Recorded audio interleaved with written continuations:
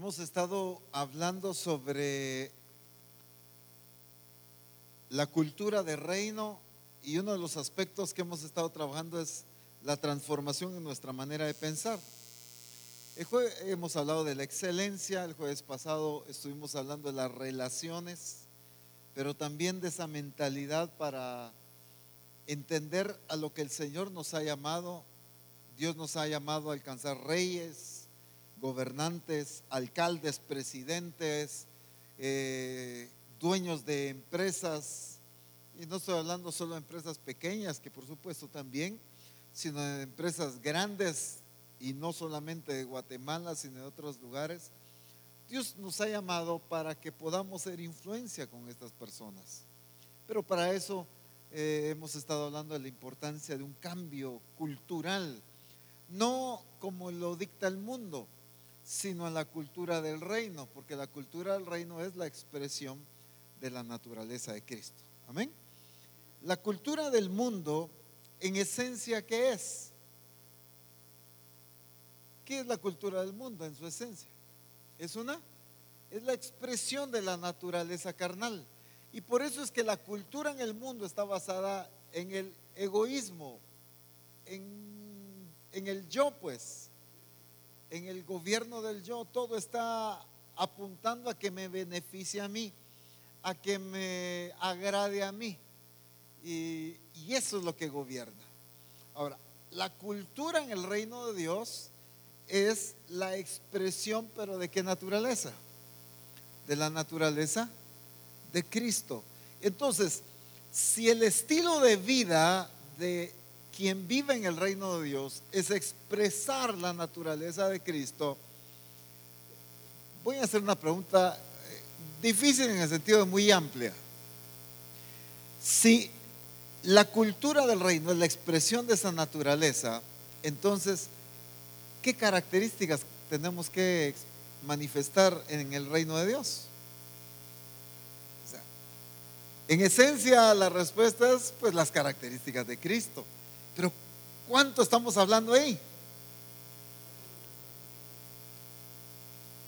Dejarnos gobernar por el Señor. Pero la expresión de esa naturaleza es la que rige la cultura del reino. O sea, quiero decir, ¿cómo nos debemos comportar la gente del reino de Dios? Exactamente. Pero en esencia, ¿cuál es? ¿Cómo nos debemos comportar? Como Cristo.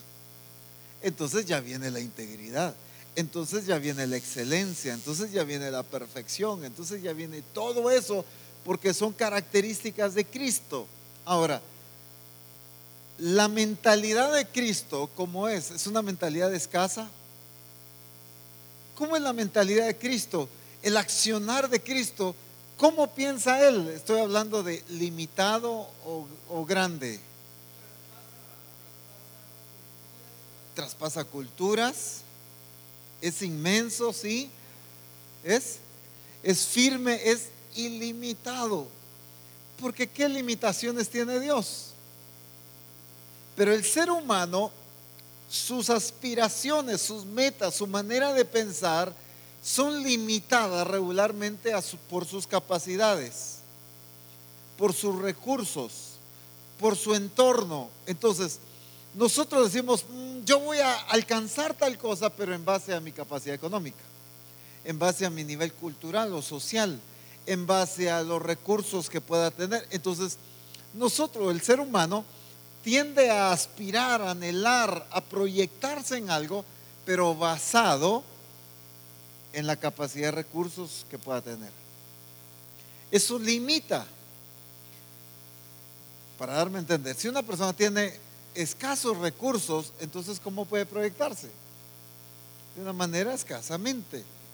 Por eso, porque los recursos, sea económicos, sea de estudio, sea de oportunidades, son limitadas. Entonces dice, yo no puedo llegar muy alto porque pues esos es los recursos que tengo.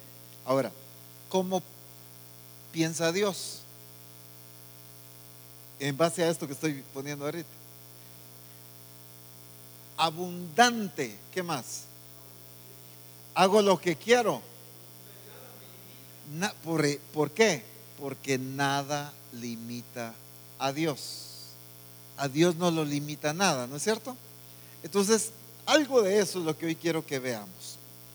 Está Jesús con sus discípulos.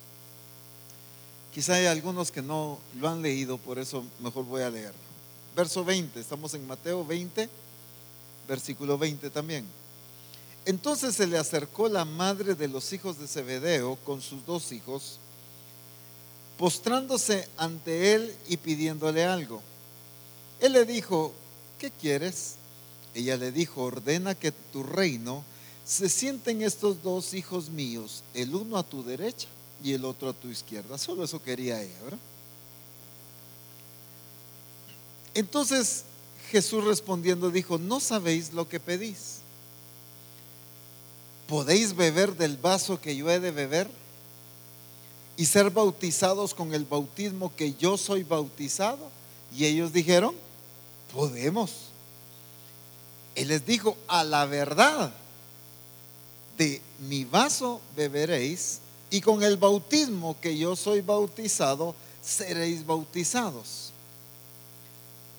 Pero el sentaros a mi derecha y a mi izquierda no es mío darlo, sino a aquellos para quienes está preparado por mi Padre. Jesús les dijo: sí, es cierto, ustedes van a participar del vaso que yo puedo beber y del bautismo que yo he sido bautizado. Pero él estaba hablando de su muerte, porque así como Cristo fue crucificado, ellos también lo fueron. Y entonces ellos dijeron: sí, sí podemos. A la verdad que sí, dijo él. O sea, sí van a participar de lo mismo, ¿verdad? Cuando los 10 oyeron esto, se enojaron contra los dos hermanos. No sé si de celos, porque no se les ocurrió primero la pregunta, o por qué, pero se enojaron los 10 porque aquellos estaban pidiendo sentarse uno a la derecha y el otro a la izquierda. Entonces Jesús, llamándolos, dijo, y pongan mucha atención aquí: sabéis que los gobernantes de las naciones se enseñorean de ellas, y los que son grandes ejercen sobre ellas potestad. Mas entre vosotros no será así, sino el que quiera hacerse grande entre vosotros será vuestro servidor, y el que quiera ser el primero entre vosotros será vuestro siervo. Ok, entonces viene Jesús y enseña algo poniendo el modelo del mundo y lleva a los discípulos a que ellos entendieran que ellos no son regidos por ese modelo. Entonces prácticamente Jesús establece el modelo del mundo. Ustedes saben, les dice, que los gobernantes de este mundo, ¿qué hacen? Según ahí, se enseñorean. Ayúdenme con otras versiones. ¿Qué expresión usa ahí el Señor? No me lean todo el verso, solo las expresiones. Que los gobernantes se enseñorean, oprimen, dice esa otra versión. La someten a su dominio,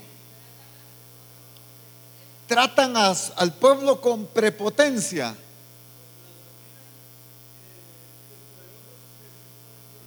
Las dominan y los poderosos les imponen su autoridad. Entonces viene Jesús y les dice: miren, la mentalidad del mundo es que para ser alguien de importancia, para ser alguien grande, el sistema del mundo es oprimir a los demás, es hacer de menos a los demás. Y ese sistema sigue manifestándose. Mírenlo usted en una escuela, mírenlo en el trabajo, mírenlo en el gobierno, no digamos, en cualquier lado va a tratar o va a ver usted esta situación. Que alguien que quiere sobresalir, lo que hace es hablar mal del otro para que lo despidan y él tomar ese puesto, ¿sí o no? Eso se da cantidad de veces. Levantar falsos para alguien. ¿Por qué? Porque quieren el puesto, quieren la oficina que él tiene. Entonces ellos quieren una mejor posición y lo que hacen es luchar para que esta persona quede mal. Le hacen un fraude ahí, por ejemplo. Entonces ese principio es el que gobierna el sistema del mundo. Ahora, pero entre vosotros, dijo Jesús, no será así. ustedes no son regidos por ese diseño. Pero ¿cuál es el diseño? El que quiera hacerse grande entre vosotros será vuestro servidor. Lamentablemente, y lo digo porque fueron enseñanzas que yo oí hace muchísimos años. Gracias a Dios en la misión hoy en día no se enseña así, pero hace años se manejaba esta mentalidad, que como que esto se veía como un castigo. O sea, si querés ser grande, deja de estar pensando esas cosas y ponete a servir. O sea, esa era como la interpretación que se le había dado a ese pasaje. Entre vosotros no va a ser así. Prácticamente se enseñaba que aquel que quiere tener esos pensamientos de grandeza, no, nada de eso. A servir a los demás. Como que el servir era el castigo por pensar y anhelar ser grande. No sé si me estoy dando a entender. Este era como el concepto que se manejaba mucho. Es más, hoy en día en muchos lugares se maneja, y por eso atacan mucho la mentalidad de grandeza. No, deje de estar pensando eso. Eso no es de Dios. Usted no aspire a mucho. Sea humilde. Ahí quédese con lo poco que tiene. En el puesto que tiene, ahí está bien. Usted no esté soñando con ser una cosa diferente. Así lo tiene Dios, es porque así lo quiere tener. No, ¿qué es eso? El Señor no está diciendo eso, sino el Señor está dando la clave para poder ser grande. Él dice: en el mundo la gente, para ser grande, oprime a los demás, pero entre ustedes no va a ser así. El que quiera ser grande entre ustedes, empiece sirviendo a los demás. Jesús está enseñando el modelo, el diseño dentro del reino de Dios. ¿Pero para qué? Cada vez que hablamos de este pasaje, hablamos de servicio. Perfecto. Definitivamente esa es la parte crucial. Eso es a lo que el Señor está llevando a los discípulos, a que sirvan a los demás. Pero muchas veces obviamos lo que el Señor está enseñando. En otras palabras, como que el Señor les estuviera diciendo: tengan una mentalidad de grandeza, aprendan a pensar en grande, pero para lograrlo ustedes dentro del reino de Dios, la clave es servir a los demás. Les está marcando un orden. O sea, prácticamente les está diciendo: ustedes, si anhelan ser grandes, no lo hagan como el mundo, oprimiendo a los demás. ¿Cuáles eran las otras palabras? Sometiendo a los demás. No, sírvanles. Ustedes sirvan a la gente, sirvan a los demás, ayúdenlos, bendigan a los demás, entréguense a los demás. ¿No es ese mismo principio que experimentó Jesús? Dice Filipenses capítulo 2 que Él tomó la forma de siervo, hecho semejante a los hombres, y estando en la condición de hombre, se humilló a sí mismo, haciéndose obediente hasta la muerte y muerte de cruz. Jesús dijo: yo no vine a ser servido, yo vine a servir. Y la consecuencia de que Él tomó forma de siervo y que se humilló fue que el Padre lo exaltó hasta lo sumo. Dice Hebreos capítulo 12: puesto los ojos en Jesús, el autor y consumador de la fe, el cual, dice, fíjense pues, el cual por el gozo puesto delante de Él sufrió la cruz. Entonces Él sufrió la cruz porque tenía sus ojos puestos ¿en dónde? En el premio, en la exaltación del Padre. O sea, Jesús estaba sirviendo, pero porque Él sabía que eso lo iba a llevar a esa grandeza, a ser exaltado. Y no le dice: Padre, dame otra vez esa gloria que tuve al inicio. Entonces Jesús dice: puesto los ojos en Jesús, el autor y consumador de la fe, el cual está viendo el premio, está viendo la meta. Entonces Él con gozo, dice la Escritura, sufre la cruz, experimenta la adversidad, viene a servir, toma forma de siervo, porque Él sabe que esto lo que iba a hacer es que el Padre lo exaltara. El mismo principio Jesús lo experimenta, pero como el problema es que no solo en el mundo, sino lamentablemente es una realidad que en la iglesia se ha malinterpretado también. Y entonces ya viene el egoísmo, ya viene el orgullo, ya viene la altivez, y se habla de grandeza, y entonces ya se nos suben los humos. Y entonces estamos igual que el mundo, pues. Nos salimos del orden de Dios. El Señor está hablando, el que quiera hacerse grande, no dijo, el que quiera hacerse grande, haga 40 días de ayuno para que le pase ese mal pensamiento. No dijo así. Dijo, el que quiera hacerse grande, sirva a los demás. Entonces, ¿qué está diciendo? Sí, o sea, está dando la clave para ser grande. La forma correcta dentro del reino de Dios para ser grande. Estableció el principio de la grandeza en el reino de Dios. El principio de la grandeza en el mundo es oprimir, es avergonzar, es humillar, es pasarse encima de los demás. Es que no te importen los demás, vela por ti mismo. El principio en el reino de Dios es: preocúpate por los demás, sírveles, ayuda a los demás, estás para servicio de los otros. Entonces allí, la diferencia es que aquí yo busco ser engrandecido humillando a los demás, pero aquí el Señor los lleva a que ellos busquen servir, y entonces es el Señor el que exalta. En la Escritura encontramos la mentalidad esta, pero la religiosidad ha atacado mucho al cristiano de no pensar en grande, siempre pensar limitado, escaso, poco. Usted no esté pensando en grandezas. Eso de la grandeza, eso es del mundo, eso es del diablo, eso es orgullo. Puede ser orgullo, claro que sí, pero Jesús no está llevando a sus discípulos a ser gente orgullosa en el mal sentido, sino gente con identidad clara de lo que es en Cristo Jesús. Y entonces les está diciendo: sí, anhelen ser grandes. Y entonces, como la iglesia se nos enseñó a no pensar en grande, entonces yo pienso, aunque sea servir a Dios en algo, en lugar de pensar, yo voy a ser un pastor que transforme una nación, por ejemplo.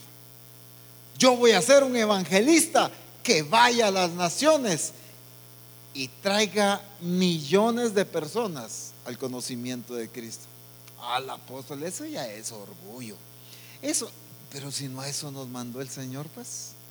¿Sabe por qué no lo ha alcanzado la iglesia? Porque ni siquiera lo anhela. No se visualiza. ¿Qué le está diciendo el Señor a los discípulos? Id y haced discípulos a todas las naciones.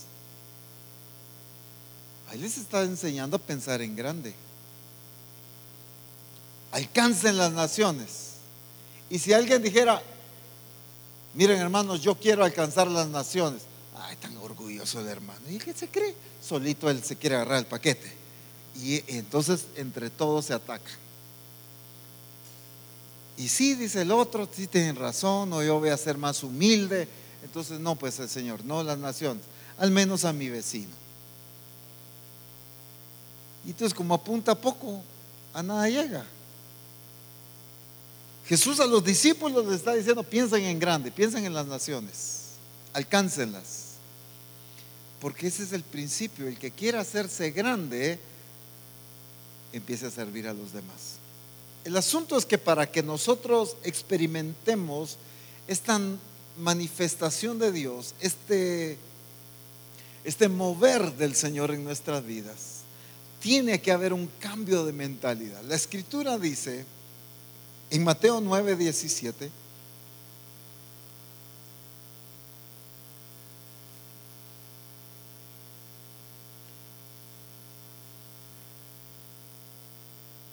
ni echan vino nuevo en odres viejos, de otra manera los odres se rompen y el vino se derrama y los odres se pierden.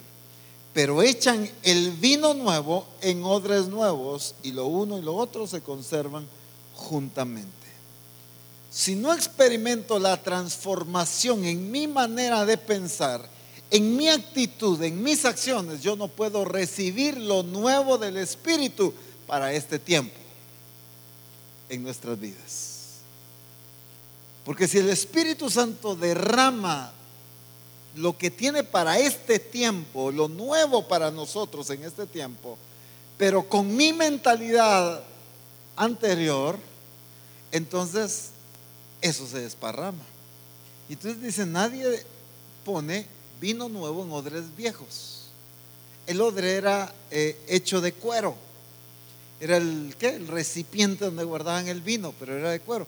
Y al haber sido utilizado mucho tiempo y al haber dejado de ser usado, viejo, se endurece.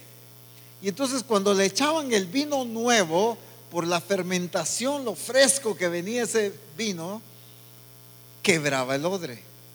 Y entonces se perdía el odre y se perdía el vino. Y entonces dicen, no, el vino nuevo se echa en odres nuevos para que se conserve el vino y se conserve el odre. Entonces, ¿qué tiene que ocurrir en mi vida para yo experimentar esta gloria que Dios está hablando en estos días a nosotros? Primero tiene que ocurrir el cambio de mentalidad, renovar nuestro entendimiento, porque no puede el Señor darme ese mover, esa unción, esa gloria, lo que querramos, como querramos llamarlo, esto que el Señor ya empezó a hacer en nosotros, no puede darnos esa manifestación si mi forma de pensar no ha sido cambiada. Eso es como echar vino nuevo en odres viejos, en una manera de pensar con una estructura vieja. Entonces, si yo no he cambiado mi manera de pensar, puedo echar a perder lo que el Señor está derramando en mi vida. Por eso es urgente que cambiemos nuestra manera de pensar. Y esto es a lo que el Espíritu Santo quiere que nosotros cambiemos. En primer lugar, quiero que veamos cómo el Señor sí habla de grandeza a varios y los llevó a varios a ser grandes. Obviamente hay más casos en la Escritura, no podemos mencionar tantos. El caso muy conocido es Génesis capítulo 12, verso 2, el caso de Abraham. Varios de ustedes tienen la versión, esa mensaje creo que se llama, ¿verdad? Message, por favor, ayúdenme con esa versión. Dice en la 60, Génesis 12:2: y haré de ti una nación grande y te bendeciré, y escuchen bien, y engrandeceré tu nombre y serás bendición. Ah, qué lindo se oye que Dios le dijo a Abraham, pero hoy a la iglesia no, eso no puede pasar. Que Dios engrandezca a un hijo de Dios. Uy, no, qué feo se oye eso, qué arrogante. Si es el mismo principio, es el mismo Dios y el propósito sigue siendo el mismo. ¿Qué dice esa versión? Por supuesto en español traducida me lo van a decir, ¿verdad? Te haré famoso, dice esa versión. Te haré famoso, le dice a Abraham.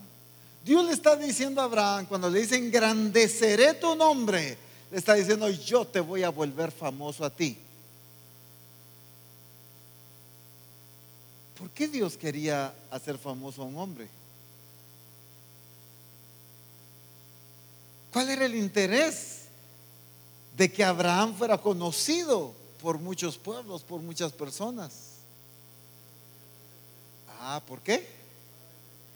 Para bendecir a través de él, para que el nombre del Señor fuera glorificado. Fíjense que incluso le dice, te voy a bendecir, te voy a hacer tan famoso que cualquiera que te bendiga a ti, yo lo bendigo a él. Pero cualquiera que te maldiga a ti, yo lo maldigo a él. Va.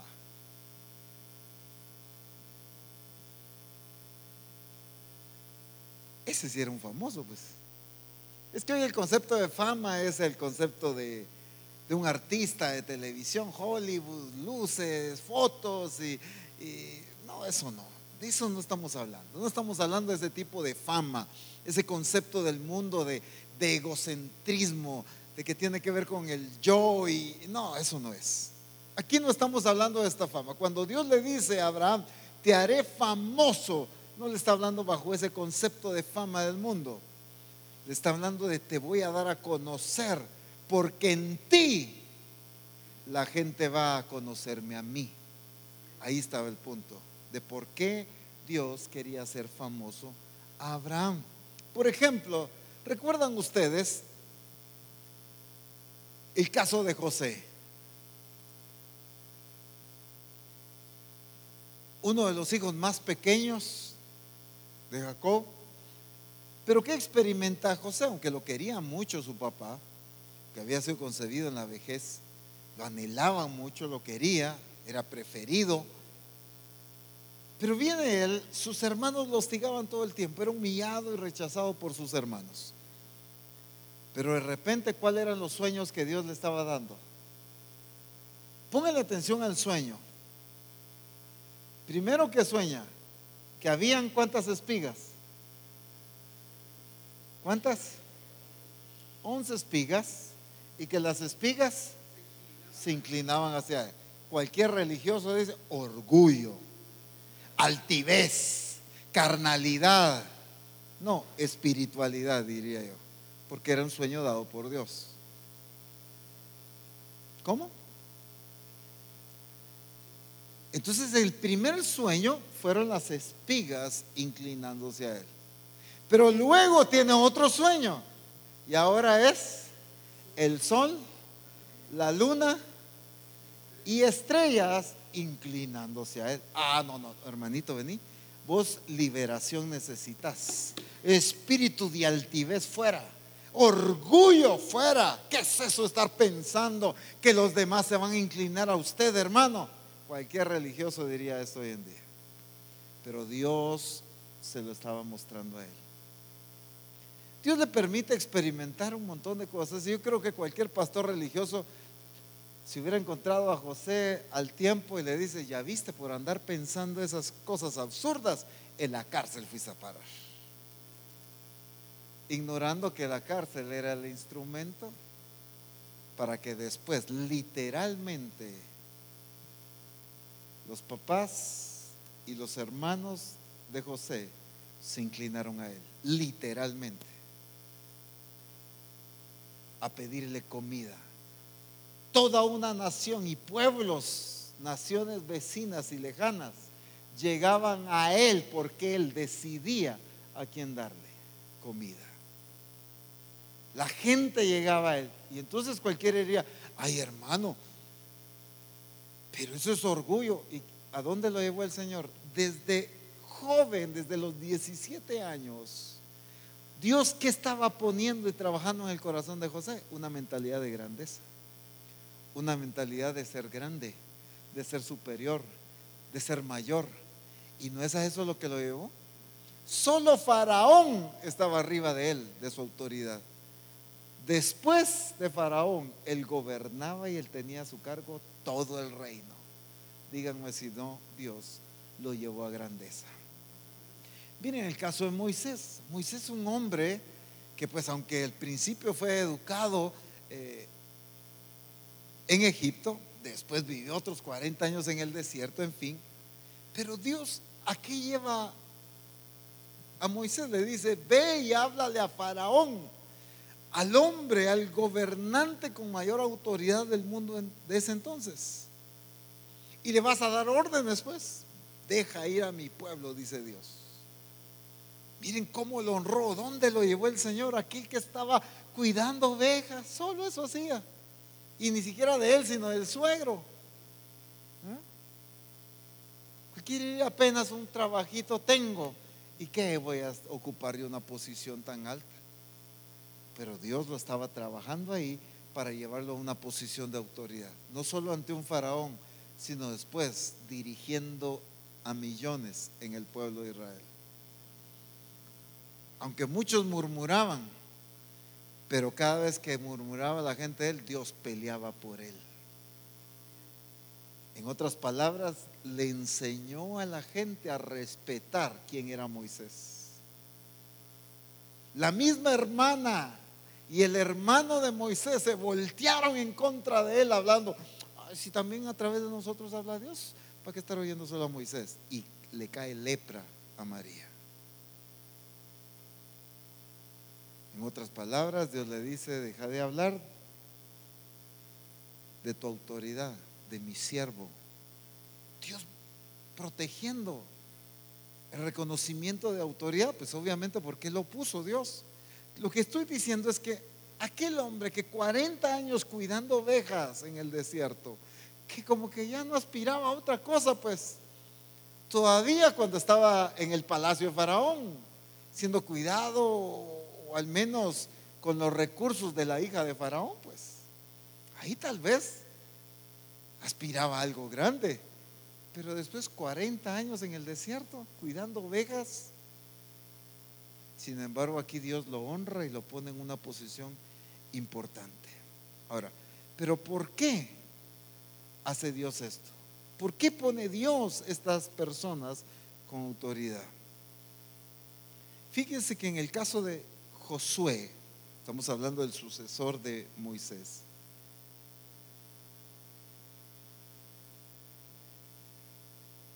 Perdonen que voy corriendo, pero todavía falta. En Josué capítulo 6, y alguien que me lea en la NBI. Josué capítulo 6,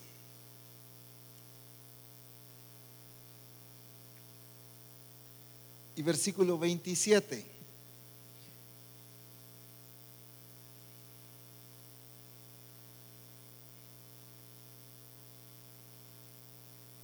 Estaba pues Jehová con Josué, y su nombre se divulgó por toda la tierra, dice. ¿Qué dice la NBI?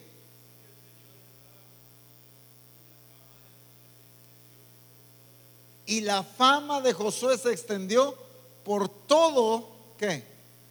El territorio, por todo el país. ¿Qué hizo Dios con Josué? Lo hizo famoso, lo respaldó, lo hizo famoso, lo hizo notorio. No, apóstol, eso no es de Dios. Ahí es Dios el único. Pues aquí dice que Dios hizo a Josué famoso, ¿o no? Pero ¿por qué? Entendamos el propósito de Dios. Porque no estamos hablando de fuerzas humanas, no estamos hablando de fama para beneficio nuestro. Dios tiene un propósito. ¿Por qué Él lleva a alguien a ser famoso? Dios tiene su propósito. Si vemos el capítulo 9, siempre de Josué, leo el verso 3 y luego me salto al 9.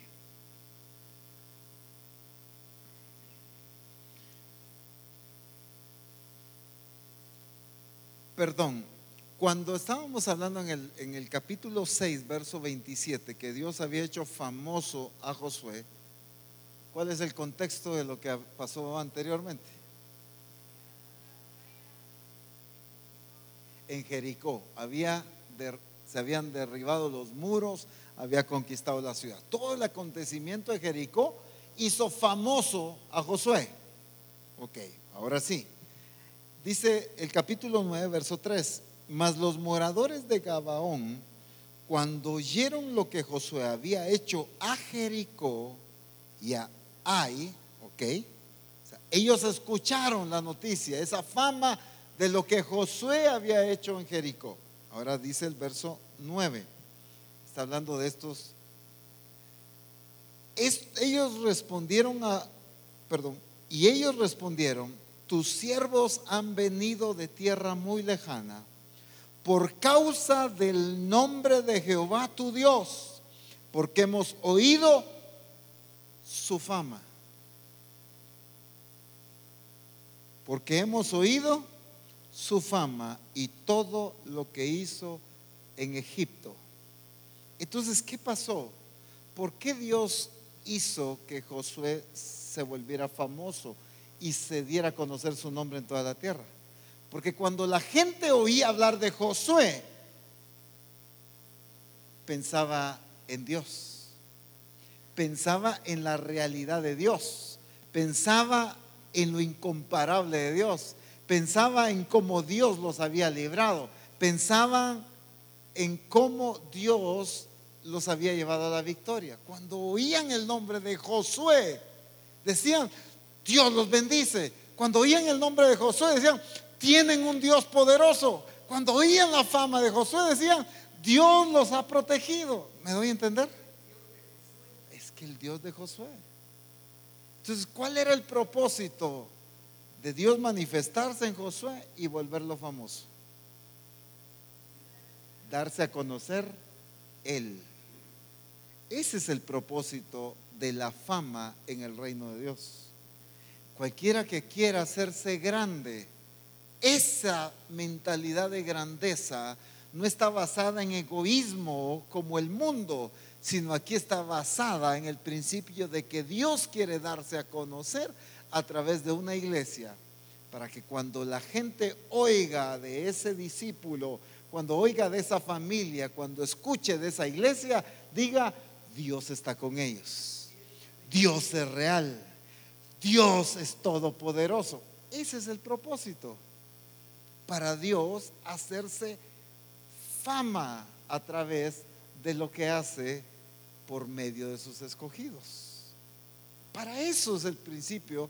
Pero uno tiene que tener una mentalidad de anhelar lo grande, no por el orgullo de uno, no porque uno es el que quiere quedar ahí, ¿cómo diríamos?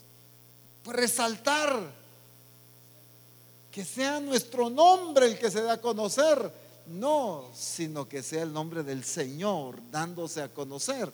Pero Dios usa personas para darse a conocer a Él. Miren, en la escritura siempre van a encontrar que Dios utiliza personas para Él mostrar su grandeza. Dios siempre utilizó personas para Él ser glorificado y dar a conocer su poder, dar a conocer su misericordia, dar a conocer su grandeza. ¿Recuerdan ustedes la Rahab, como dice la escritura, la ramera? ¿Por qué tuvo fe ella?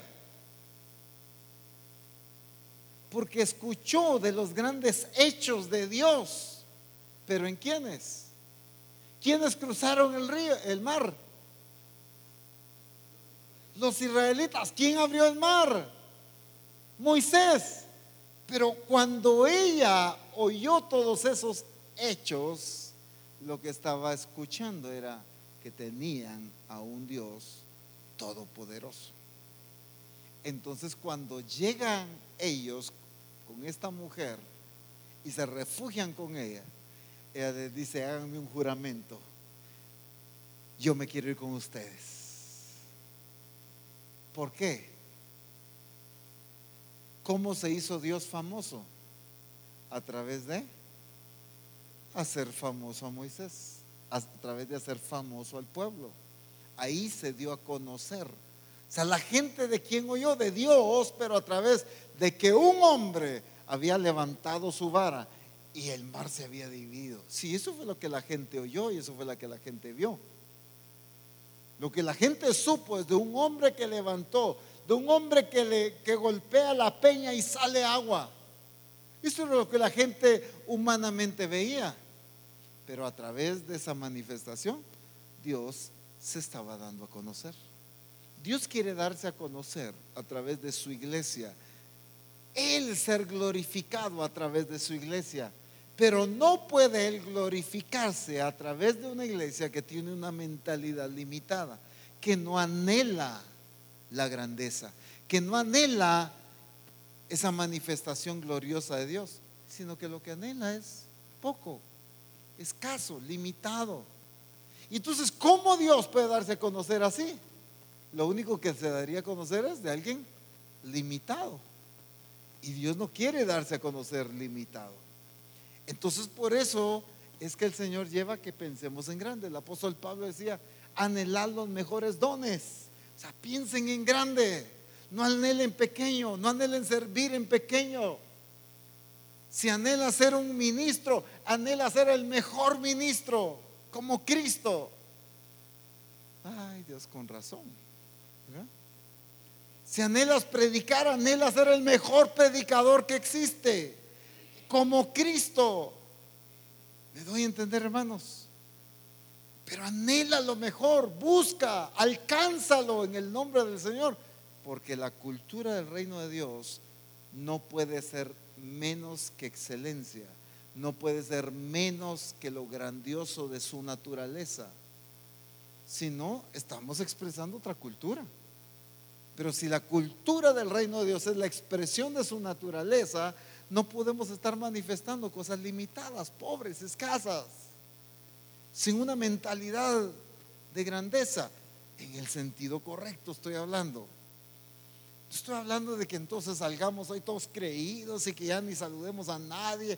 Soy un hijo de Dios, soy cabeza, no cola. No estoy hablando de ese orgullo.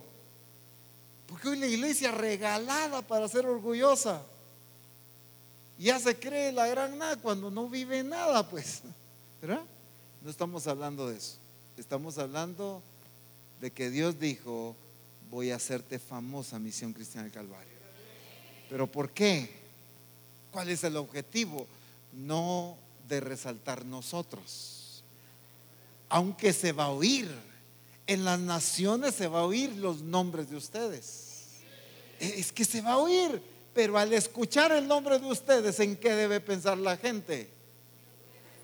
En que Dios es todopoderoso. Cuando oigan tu nombre, ¿en qué va a pensar la gente? En que Dios es real, en que Él no está muerto, Él aún sana, aún liberta, aún levanta muertos. En eso es lo que la gente debe pensar cuando escuchen tu nombre.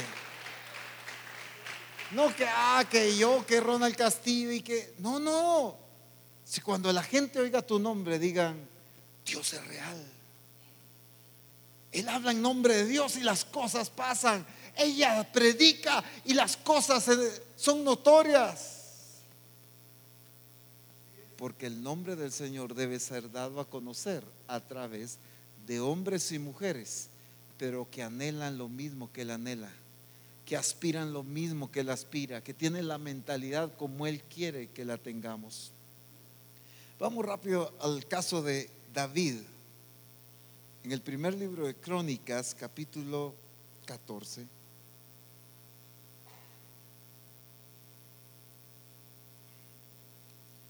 Primer libro de Crónicas, capítulo 14.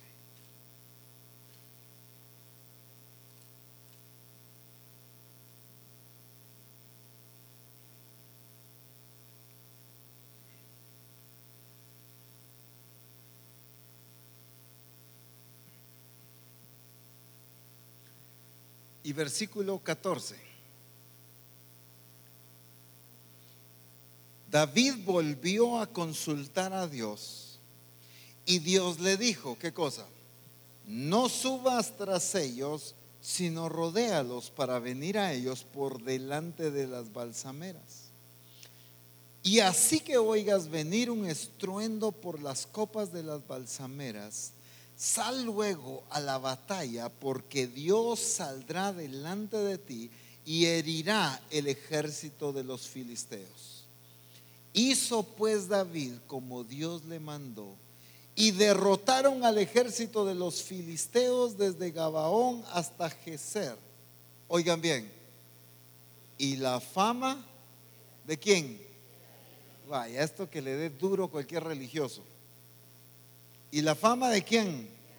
De David. Y la fama de David fue divulgada por todas aquellas tierras, y Jehová puso el temor de David sobre todas las naciones.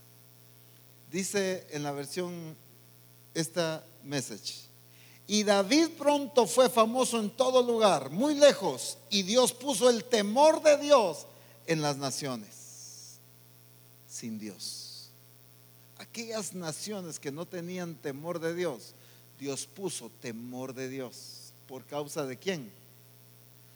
De hacer famoso a David, porque tuvo la victoria, pero porque le creyó a Dios. Esa fama viene como consecuencia también de una vida de sujeción a Dios, una vida de hacer lo que Dios te manda hacer. Dice, y David volvió, o sea, ya había consultado a Dios. David volvió a consultar a Dios, un hombre dirigido por Dios, un hombre que hacía lo que Dios le mandaba que hiciera. Entonces, con razón, Dios lo hizo famoso. No pretendas que Dios te haga famoso cuando lo que haces es tu propia voluntad. No trates ni intentes que Dios te haga famoso cuando lo que buscas es tu propio interés. Busca la voluntad de Dios, agrada a Dios, haz lo que Dios te envía a hacer. Entonces Él se va a encargar de hacerte famoso, para que el temor de Dios llegue a aquellos que saben de ti, aquellos que escuchan y que te conocen. El temor de Dios va a caer sobre ellos. ¿Pero por qué? Porque Dios se va a glorificar a través tuyo. Es que vas a estar en un cumpleaños y quizá va a entrar algún amigo de algún familiar enfermo, y tú en pleno cumpleaños le vas a decir a ese niño, a esa niña que llegan en silla de ruedas: levántate en el nombre de Jesús. Y entonces todo el mundo va a decir: ala, el primo de mi amigo es tremendo, lo usa Dios. Miren, yo conozco a un hombre, conozco a una hermana que cómo lo usa Dios. Se va a dar a conocer tu nombre, pero van a decir: es que Dios es real, Dios es poderoso, porque cuando ella dijo levántate y anda, se levantó. ¿Me doy a entender? O sea, ¿cuál es el objetivo de esta fama? No es sobresalir nosotros, hermanos, es que su nombre sobresalga sobre todas las cosas, que Él se ha dado a conocer. Pero para eso, para que este aceite nuevo, este vino nuevo, esta gloria nueva que Dios tiene para nosotros en este tiempo sea derramada en nuestra vida, tiene que ocurrir un cambio y una transformación en nuestra manera de pensar. Porque Dios no puede derramar esto nuevo cuando mi odre, mi corazón, mi mente, mi manera de actuar, mi vida sigue siendo el mismo odre viejo de hace tiempo atrás. No puedes recibir el vino nuevo si tu odre no ha sido cambiado. Lo lindo de esto es que es determinación de Dios, pero lo trascendental para nosotros, o el reto para nosotros, es nuestra responsabilidad de cambiar nuestro odre para que Dios derrame en nosotros lo nuevo, pero también de vivir una vida de obediencia a Dios. Porque Dios no puede exaltar a aquel que hace lo que a Él le conviene. Dios va a exaltar a aquel que hace lo que Dios anhela que suceda. ¿No fue lo que dijo de Abraham? Porque yo sé, dijo Dios, que mandará a sus hijos después de sí a que guarden los caminos de Jehová. Yo me escogí, encontré un varón conforme a mi corazón, dijo de David, porque yo sé que hará todo lo que yo le mande. Con razón los hizo famosos. Porque gente que obedece a Dios, que vive bajo sus principios, que vive bajo sus leyes, es la que va a dar a conocer a Dios, pero como Él quiere darse a conocer. Así que anhela lo grande, hermano. No tengas una mentalidad limitada, una mentalidad escasa. Muchos aquí tienen claro que Dios los ha llamado a un ministerio.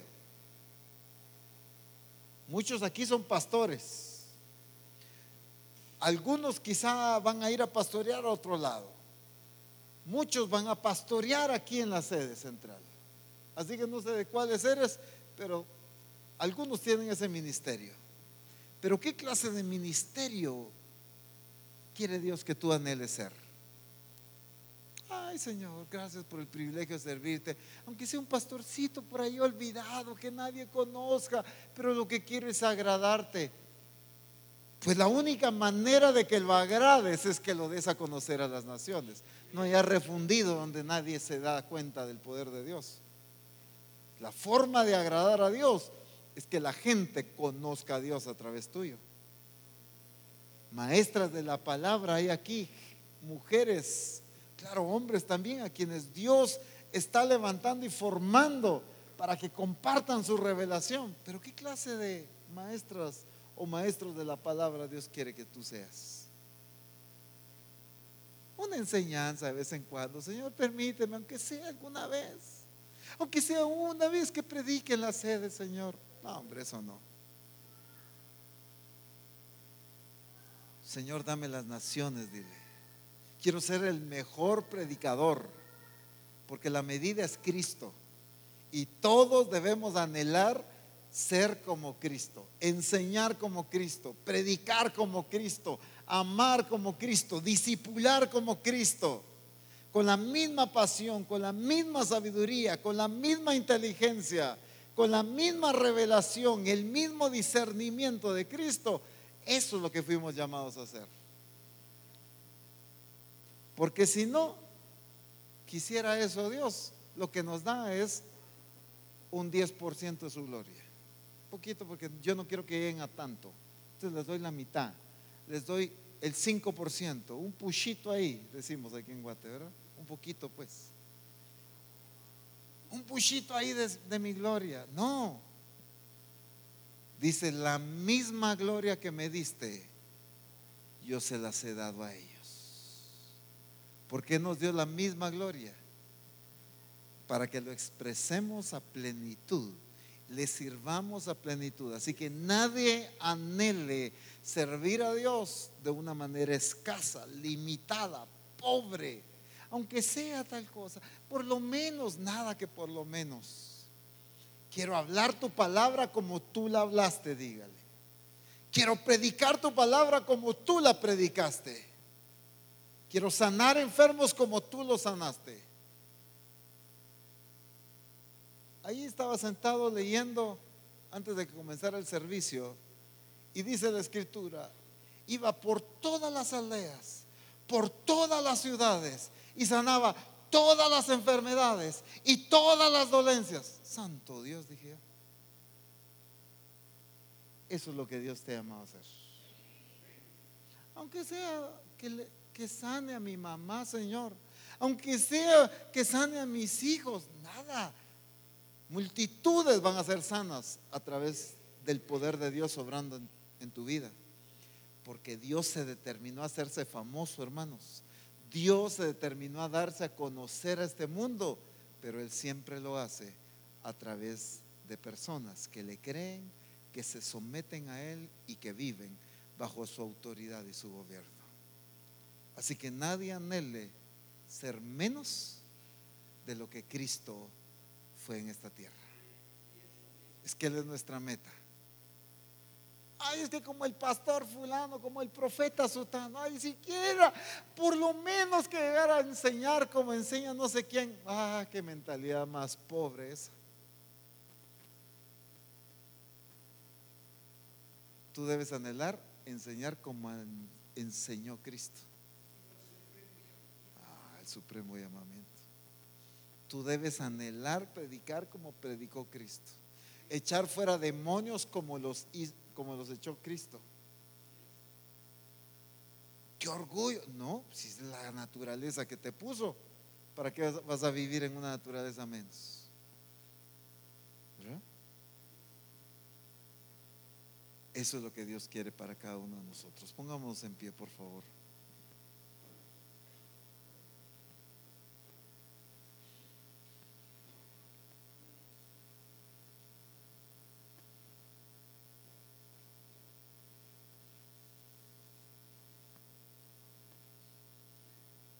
Pero debe ocurrir el cambio en nuestra manera de pensar.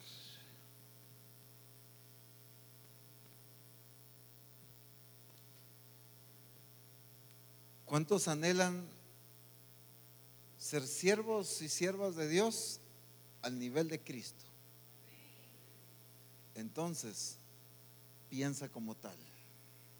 Entonces, relaciónate como tal. Entonces, habla como tal. Entonces, vístete como tal. Entonces, desenvuélvete como tal. ¿Me doy a entender? Aunque es contradictorio decir un gran siervo, ¿verdad? Porque son dos palabras totalmente contrarias, pero se da a entender la expresión. Pero Dios quiere que tú seas un gran siervo de Él, una gran sierva de Él. Pero si no ocurre el cambio aquí, entonces no se manifiesta en mí. ¿Tú quieres ser un gran siervo de Dios? Empieza a comportarte como un gran siervo de Dios. Cuando te sientes a hablar con los hermanos, ya no te pongas a hablar las mismas cosas que hablabas antes. Empieza a hablar de la palabra, porque eres un siervo de Dios. Y no estoy hablando de un lavado de cerebro, porque entiendes que eres un siervo de Dios. Entonces empieza a hablar eso. Si sabes que Dios te llamó a ser un gran siervo, una gran sierva de Dios, entonces empieza a actuar diferente en tu casa, en tu trabajo, con tus compañeros, con tu jefe, con tus empleados, con tus hijos, con tu esposa, con tu esposo. Empieza a actuar como siervo de Dios. No, cuando estoy en el culto es una cosa, pero cuando estoy allá es otra. ¿Quién dice? Entonces no estás viviendo, el cambio no ha ocurrido en ti. Y entonces el vino nuevo no puede venir. Un gran siervo y una gran sierva actúa como tal. Por eso dice, para que seamos, que haya una renovación en nuestra manera de pensar, para que nosotros seamos transformados, dice la palabra. Tiene que ocurrir un cambio en la manera de pensar. Si entiendes que eres un siervo y una sierva de Dios, compórtate como tal. ¿En qué sentido? Entonces voy a ir a la palabra, a escudriñar la palabra, porque me tengo que preparar a la talla de Cristo. Es que eso no es así, ¡pum! ¡Hala! ¿Qué sabiduría la que me cayó ya! No, hay que sentarse a la palabra, hay que sentarse a escudriñar las escrituras. Escudriñalas como el siervo y como la sierva de Dios que eres. ¿Me doy a entender? Entonces el cambio ocurre aquí y va a repercutir en tus acciones. Porque para ser transformados necesitamos que haya un cambio en nuestra manera de pensar. En el nombre de Jesús. Ordena lo que tengas que ordenar en tu manera de pensar ahí con el Señor. En el nombre de Jesús. A lo que tengas que renunciar, renuncia hoy. Es que muchos de nosotros cuando decimos ¿quiénes quieren servir a Dios? Amén, aleluya, lo anhelo, quiero, pero no actúo como tal. No me comporto como tal. Dios no quiere hombres y mujeres que le sirvan portándose bien detrás de un púlpito nada más, detrás de un manual de discipulado de grupos de comunión familiar, sino que te comportes como siervo y como sierva de Dios, con tus compañeros de trabajo, con tus vecinos, con tu propia familia. Compórtate como el siervo y la sierva que eres. Habla, cuando hables, habla palabra de Dios, cosas que edifiquen. Aliméntate de la palabra, busca, estudia, ora como siervo. Busca tu intimidad con el Señor, porque eres siervo y eres sierva de Dios. Piensa en grande. Piensa que Dios te llamó a ser un predicador como Cristo, un evangelista como Cristo, un maestro como Cristo, un apóstol como Cristo, un profeta como Cristo, con todos los dones en la misma expresión de Cristo. En el nombre de Jesús, que la gloria del Señor sea manifestada sobre la vida de cada uno de nosotros. Qué bueno es anhelar, qué bueno es visualizar, pero las cosas para alcanzarlas tienen que suceder acciones. Y lo que Dios quiere de la sede central es que accione en base a lo que Dios te llamó a hacer. En el nombre de Jesús. En el nombre de Jesús.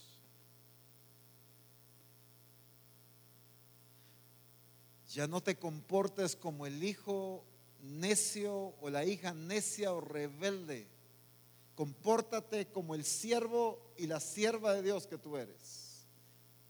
Ya no te comportes como el empleado necio, quizá terco, obstinado en el trabajo. No, compórtate como el siervo que eres, incluso en tu trabajo. En todas las áreas, compórtate como el siervo y la sierva de Dios que eres. En el nombre poderoso de Jesús. Padre, por medio de tu Espíritu, hoy ocurre un cambio en la manera de pensar de la sede central y de los que nos están viendo por internet. En el nombre de Jesús. Porque este es el tiempo de la manifestación de las cosas gloriosas que ojo no ha visto, que oído no ha oído y que no han subido a corazón de hombre. Pero para eso, en el nombre de Jesús, ocurre un cambio,